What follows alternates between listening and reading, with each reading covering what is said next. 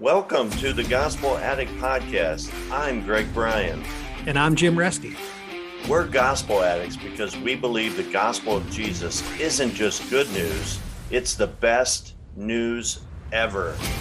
We're addicted to the gospel because it doesn't just start us out in the Christian life, it is the Christian life. Join us as we look at the Bible through the lens of the gospel. Thanks so much for listening.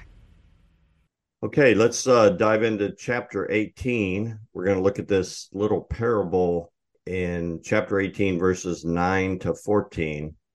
It says, "To some who were confident of their own righteousness and looked down on everyone else, Jesus told this parable. Two men went up to the temple to pray, one a Pharisee and the other a tax collector. The Pharisee stood by himself and prayed, 'God, I thank you that I'm not like other people, robbers, evildoers, adulterers, or even like this tax collector. I fast twice a week. I give a tenth of all I get.' But then the tax collector stood at a distance. He couldn't even look up to heaven, but beat his breast and said, 'God, have mercy on me, a sinner.' I tell you that this man, rather than the other, went home justified before God. For all those who want to exalt themselves will be humbled, and those who humble themselves will be exalted." What a great story, Jim. Where do we start with this one?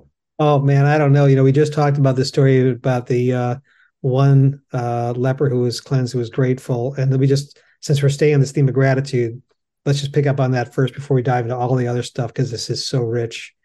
But I just thought, reading it through again with you this time, I just noticed that there's gratitude in here, but the gratitude is in the first part of the story, the Pharisee. In verse 11, the Pharisee stood by himself and just prayed, "God, I thank you that I am not like other people."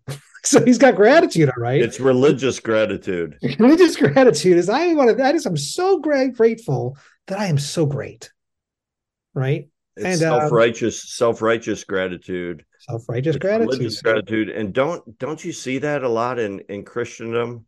Well, you could be proud of your humility. You could be, you could be proud of it, of that you understand grace in the gospel, and get pride out of that. I thank you, Lord, that I'm not like other people that don't understand salvation by faith and grace. I have a story related to that, and I've told you this before. When I was in college, I was in a campus ministry, and I had two friends. My really good friend, he owned a really nice car. He owned a Ford Mustang, like brand new Ford Mustang, turbo, GTO, whatever. And he loved his car, and he was, not afraid to talk about it, talk to everybody about it, showed it to everybody. But there was another guy in this group that drove a beat up, old, rusty Chevette. And this guy boasted so heavily. He was so proud that he drove a Chevette because he he was so proud of his humility. Yes. And I think it touches a little bit of what you were just sharing, right? Yeah, absolutely. I thank you. I'm like other people who drive fancy schmancy new cars. Right? It's so easy to fall into that trap. I mean, it's a funny story, but we can fall into that trap. And again, there's a paradox going, or a lot of what we see in the Gospels is Jesus is contrasting religion versus the gospel. Oh yeah. And, I mean, this Pharisee, let's face it, the Pharisee, I mean, he was supposed to be close to God. He was supposed to be, someone who seeks and loves God and serves God. Oh, yeah. And he was trying really hard, right? So Jesus could have told the story by saying, let me tell you two people. Here's one who's really, really trying hard. He's not like robbers, evildoers, and adulterers, right? He's not like that at all. And there was another guy, just a miserable tax collector beating his breast. Why can't you people be more like the Pharisee? Why can't you try a little harder? And I think, by the way, that structure I just gave is probably the structure of a lot of Christian sermons, certainly that I've heard over the years, right? In other words, here's an example of great shining faith of a wonderful, a missionary who did this thing, or a great Christian example. And here's a bad example. Now, why can't you people put forth the effort and be a little bit more like the good person? Jesus could have done that, but he doesn't, because the key to the Christian life is not hard work and effort. The engine of the Christian life is not. The engine of the Christian life is gratitude, right? That is And so true. yes. Yeah. And verse 11, it says the Pharisee stood by himself and prayed. I've heard that other translations translated the Pharisee prayed to himself. Oh, yeah, He prayed to himself. But if you didn't have verse 14, Jesus's commentary, right. you could actually read this, and if you were to say, which guy should we be, you might actually say, if we didn't have verse 14, you might say, well, yeah, we should be like the Pharisee. Yeah. I mean, look at what he did. He fasts, he gives a tenth of all he gets. Like um, he's a man of prayer. And So yeah, one factoid about this Keller brings out when he preaches on this is in verse 12. He says, when the Pharisee says, I fast twice a week, he says, there's actually no rule in the Old Testament to fast twice a week. In other words, this guy was making up rules for himself and keeping them, which is a great, great, great example for us, right? If you say, I make up a rule for myself and I keep it, and then I feel very good about it. It looks so weird. You're talking about the guy who drove the Chevette and the cars. But if you yes, say, my rule, I never buy a new car. I only buy used. yeah. I just want you to know, I want, whatever it is. And I say things like that, right? We've all, We but, all make rules like that for ourselves. right. But there's, Because it's then we can, when we live up to them, then we can be like, we feel pretty good about ourselves. check. Absolutely. So, because look, real righteousness is a mountain, a giant, vast mountain. There's a great passage in Hebrews that talks about it. You haven't come to a mountain that can be touched. You come to something much greater than that, an unbelievably high mountain. We like to make little molehills for ourselves, a little foot high molehill, and jump over and say, "Ha, look, I've really done well. I've climbed the mountain." You made a little molehill for yourself. You jump over it. I fast twice a week. I make up a little Yeah. rule for myself, and then I keep it, and I feel like I've earned some kind of points or righteousness for it.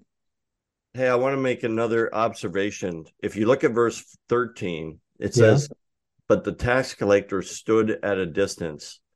Do you remember in the previous story we talked about? Oh It yeah. stood at a distance, Look at that. You're and they right. they cried out to God. The 10 lepers that Jesus healed were He's, standing at a distance, and so is oh, this tax collector. And wow. yet there's something here about how Jesus loves the outcast, The outsider, the the outcast. outsider. Yeah. I mean that Stood, this is who he came to seek and save. right. Not for he didn't come for religious people. Um, well, I mean he came for all people, but there is something, if you look at verse 13, it's very similar to the response of those lepers. Yeah. God have mercy on me, a sinner. And what do they say to Jesus?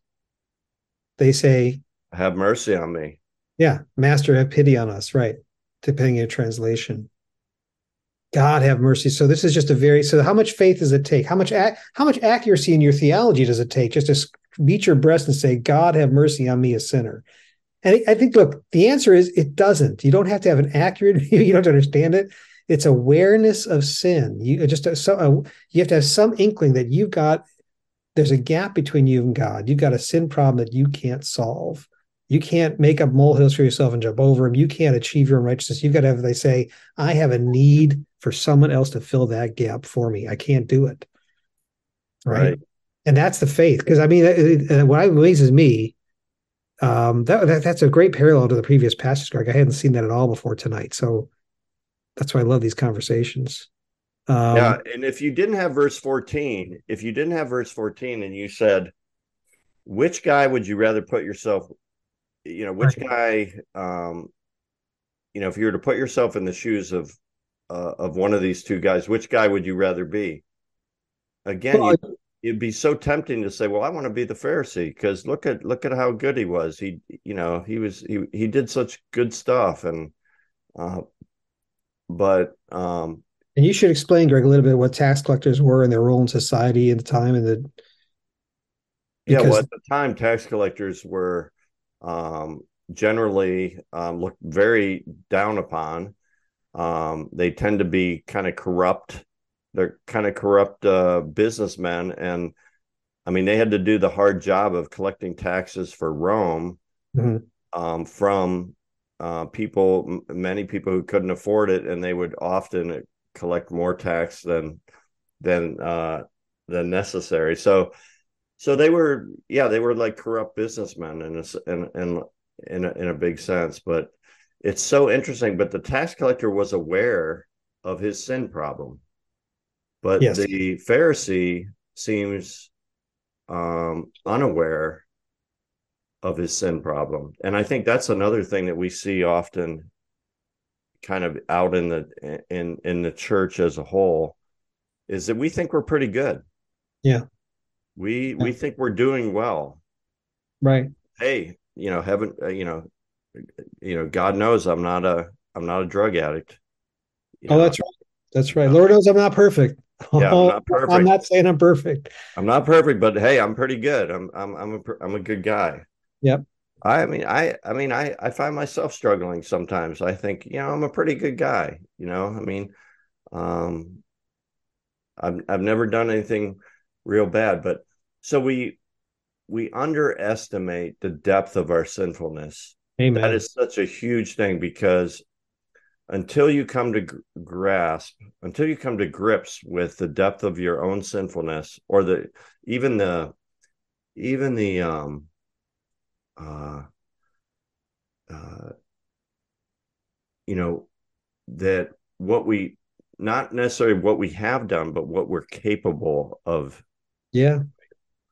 the Yeah. sin that we're capable of doing, given the right circumstances or the temptation or whatever. Yeah. It's Absolutely. until we come to grips with that, we it's really hard to understand the gospel and what Jesus really saved us from. So we Yeah. really Every need to once put in a ourselves. while. One of the most godly men who I've admired in my whole life is a guy named Jerry Bridges, and some of our listeners will be aware. You can look up. He's written many books, and most of his books are all about the grace of God. But I learned this from a friend who got to spend time with him and have you know a, a quiet time with Jerry. That almost every day Jerry would reflect on this parable, and he would intentionally put himself in the shoes of the tax collector who stood at a distance and beat his breast and said, "God have mercy on me, the sinner." Hmm. That Jerry Bridges would preach the gospel to himself every day by Yeah. Well, putting himself in the shoes of this tax collector, and that has stuck with me. And I wish I could say I practice it on a daily basis, but I try to do it on a regular basis. Um, but if you were to say which guy would you want to put yourself in the shoes of, without the commentary of verse 14, you could easily on this reading this, you could easily say, well, yeah, I want to put myself in I want to pray like the Pharisee did, you know. oh yeah. Oh yeah. I mean, if I guess the analogy I heard once is that if you saw the cover of a book and the book said, the kind of man God uses, and you should be not sexist and say the kind of man or woman God uses. So I'll modify the example a little. You'd open up and you think, well, it's got to be someone who's kept their nose clean, right? Somebody who's kind of, stayed away from all the vices of this world, and they've been a great spiritual performance. In other words, I would think of the kind of man or woman God uses is going to sound more like the first guy, like the like the Pharisee. Right, right. He's not a robber. He's not an evildoer. He's not an adulterer. He's not sexually immoral. He's not, he's kept his nose clean of all these sins, right? Mm, That's the kind of person God uses, right? And I think the word I'm really thinking about as I read it tonight with you, Greg, is in verse 14. It's the word justified. yes, Don't you think it's justified. amazing? That is huge. Yeah, because I think that justification, look, it's a great Christian doctrine that God, when you accept Christ, you are declared righteous, Yes. 100% righteous at that moment. You're not earning your righteousness. You're not given a card that allows you to earn your righteousness and climb up the stairway to heaven. You are declared righteous completely 100% at that moment, and you can't add to it or make yourself any more righteous than you already are at that moment. That's the great Christian doctrine of standing. Your standing comes from Him, and it's 100% complete. But what I'm noticing tonight is it's the Pharisee in that little prayer that is declaring himself righteous. Yes. His whole thing is a declaration of righteousness. It's a declaration of his own righteousness, right? Self-righteousness. Right, but it's a declaration. So Jesus, which one is justified? The one who declares himself righteous? I want you to know, for everyone who can hear me say this prayer, that I've kept my nose clean. I've led a good life. I've done this. All this declarations of righteousness that he says for himself. I'm a good person. I've never robbed anybody. I've been very moral my whole life. That person is not justified. Justified comes from somebody else. It's God who's the one who has to declare you righteous. And it's the tax collector who just beats his breast and says, have mercy on me, a sinner. Went home justified before God. What did he do to get justified? Yeah. He just had awareness of sin. He had an awareness, a deep awareness of his own need. And God had mercy on him. Yeah. It's just amazing to me. He also had an awareness of God's holiness because it says he couldn't even look up to heaven. Great point. So great point. I never saw that before. Yeah. So he got the whole thing. I mean, he did. He had a growing awareness of God's holiness, but at the same time, he had an awareness of his sin, the depth of his sinfulness. And he's the one that God says, you know what, you're justified. And the way I learned that is justified means just as if I never sinned, just as if I never sinned. Okay. Who is the one who's declaring the tax collector righteous in verse 5? Himself. No. The Pharisees declare himself righteous, but who is the one who declares that the tax collector is righteous? Who declares him righteous? Oh, yeah. In verse 14? Jesus. Jesus is the one speaking in verse 14. Right. When he's telling the story, when he's the narrator of the story, he's saying, I want to tell you a story. Here's two people, and I hereby declare the second one righteous. It's me who's doing the declaration. It's me who's doing the declaring. The first one declares himself righteous. The second one throws and says, I'm aware of God's holiness. I'm aware of my sin and the gap between them. Lord, have mercy on me. Jesus, I'm the one who's stepping and filling that gap. I hereby declare that man righteous. It's me who has the right to do it, and I'm the one who earned the right to do it on the cross, and I'm the one doing it. I'm the one declaring righteous. It's the whole gospel in this one passage right here, Greg. It's pretty great. Thanks for listening to this episode of the Gospel Addict Podcast. Feel free to contact us via email at gospeladdictpodcast@gmail.com. Stay tuned for our next episode, and remember, on your worst days, you're never beyond the reach of God's grace, and on your best days, you're never beyond the need of God's grace. See you next time.